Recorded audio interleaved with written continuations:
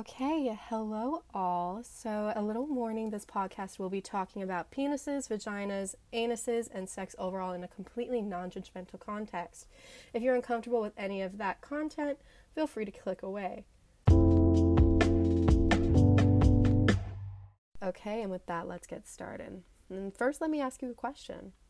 Did you know that in America, right now, in 2019, STD rates are the highest that's ever been recorded? With the CDC reporting a 22% increase of STD rates from 2017 to 2018, that's really intense. And a majority of that reason is due to high school and college kids. 16 to 24-year-olds make up 50% of this 22% increase. And it's pretty well known that college students have sex, but that can mean a little or a lot of sex. Couples can go multiple rounds in a night, and condoms, they're not always available. So without thinking in the heat of the moment, couples may decide to proceed without protection, and that's not good. And if you're really not sure what I'm talking about, that's totally cool. To make it short, STD stands for a sexually transmitted disease. These can affect someone's penis or vagina, mouth if they have oral sex, and anus if they have anal sex. The National Institute of Health says that left untreated, these diseases and infections can increase a female's risk of cervical cancer, a male's risk of prostate cancer, and infertility for either gender. That means you cannot have kids when you want. Among other things, you just need to know that while fairly common in the US, left untreated, STDs can become life-threatening. If you're wondering, yes, there are ways to prevent STDs from being spread. Two main ways, actually. Condoms, which are rolled over the head of the penis, or dental dams, which are inserted into the vagina. Dental dams just line the vaginal cavity to prevent any other genitalia from making full contact. And now you're all caught up. But what does my school, Arizona State University, have to do with this mess? Well, it's pretty simple.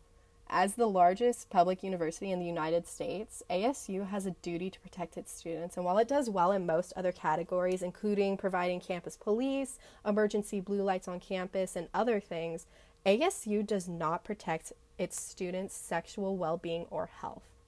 A professor at Georgia College who specializes in health promotion and disease prevention reported that about 85% of universities in the U.S. distribute free condoms, but most of them, about 96% or so, only do this at the designated health centers. And that's what ASU has. And while yes, I'm saying ASU does provide students with free condoms, that's not enough.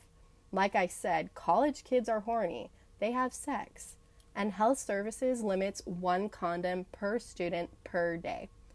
A couple, if they work together, then can get 2 condoms, which means 2 rounds if both are willing to go to health services.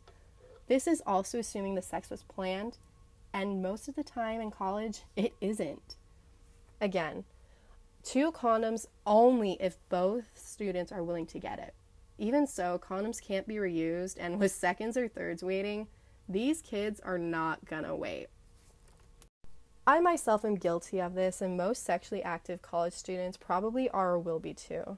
And the lack of condom use could be a main factor in why college students contribute so much to the 50% increase among 16 to 24-year-olds. And apparently, I'm not the only one who thinks that ASU isn't doing the best for its students' sexual well-being. Back in 2016, the state press released an article about ASU's lack of birth control, and in it, they mentioned how a group of students tried creating a delivery system for condoms. The system was just students in cars going around areas on campus delivering condoms to other students who placed orders. This service wasn't free, though. So a pack of 3 condoms went for $5, and a pack of 12 went for $9. Considering a 24-pack of condoms at Walmart is only $12, 12 condoms for $9 isn't that great of a bargain. And since college kids are also known to be very poor, and apparently I'm not the only one who thinks that ASU isn't doing the best for its students' sexual well-being. Back in 2016, the state press released an article about ASU's lack of birth control, and in it, they mentioned how a group of students tried creating a delivery system for condoms. The system was just students in cars going around areas on campus delivering condoms to other students who placed orders.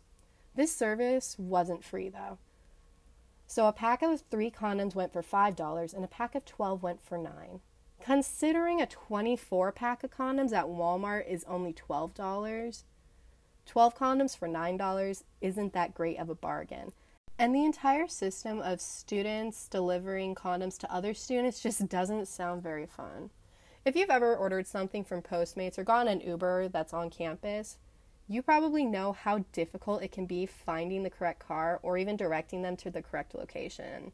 When they get lost, they're going to call you. And that kind of interaction can be pretty stressful or awkward or both. So now, just imagine, just for a second, that you've ordered condoms from this service. The person behind the vehicle is also guaranteed a student.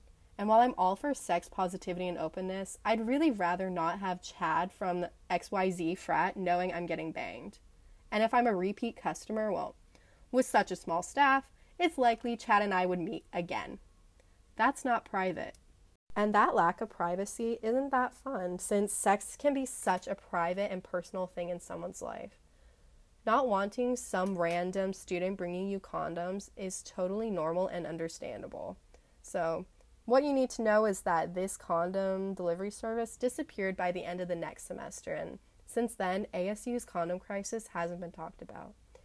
And as of right now, November of 2019, condoms at Arizona State University are only available at campus health service centers, which is one per campus. And that needs to change. Something that could really benefit our school is the addition of condom dispensers. Condom dispensers are pretty cool because they can be placed pretty much anywhere on campus, but it would be preferable to be in the bathroom or in the resident halls. And condom dispensers are meant to provide students with free condoms in unlimited amounts. But how do I use one? Well, first I go to a condom dispenser, I reach in and I pull out as many condoms as I think I need. And that's it. And while condom dispensers are pretty easy to use, do they actually work and help students with their sexual health? Well, yes. A study done at a large public university in southeastern U.S., the name of the university is not disclosed. The study found that about 23% of students had taken a condom from the dispenser within the last 2 months, and that 37% of all of students indicated that they intended to use the dispensers within the next 6 months. So yes, condom dispensers are able to help students' sexual health and well-being, because especially with that instance, we can assume that if the dispensers were not provided for the students, they wouldn't have used condoms. So that is even 20 more condoms that we can provide to students is enough. So yes, condom dispensers are able to help students' sexual health and well-being, because especially with that instance, we can assume that if the dispensers were not provided for the students, they wouldn't have used condoms. So that is even 20 more condoms that we can provide to students is enough. So yes, condom dispensers are able to assist students in taking control of their sexual health. With condoms, we can help eliminate the staggering amounts of college students with STDs just with the implementation of a $200 box with constant replenishment of condoms. And with that all, I shall leave, but a quick reminder to wrap it before you tap it and give them hell, devils.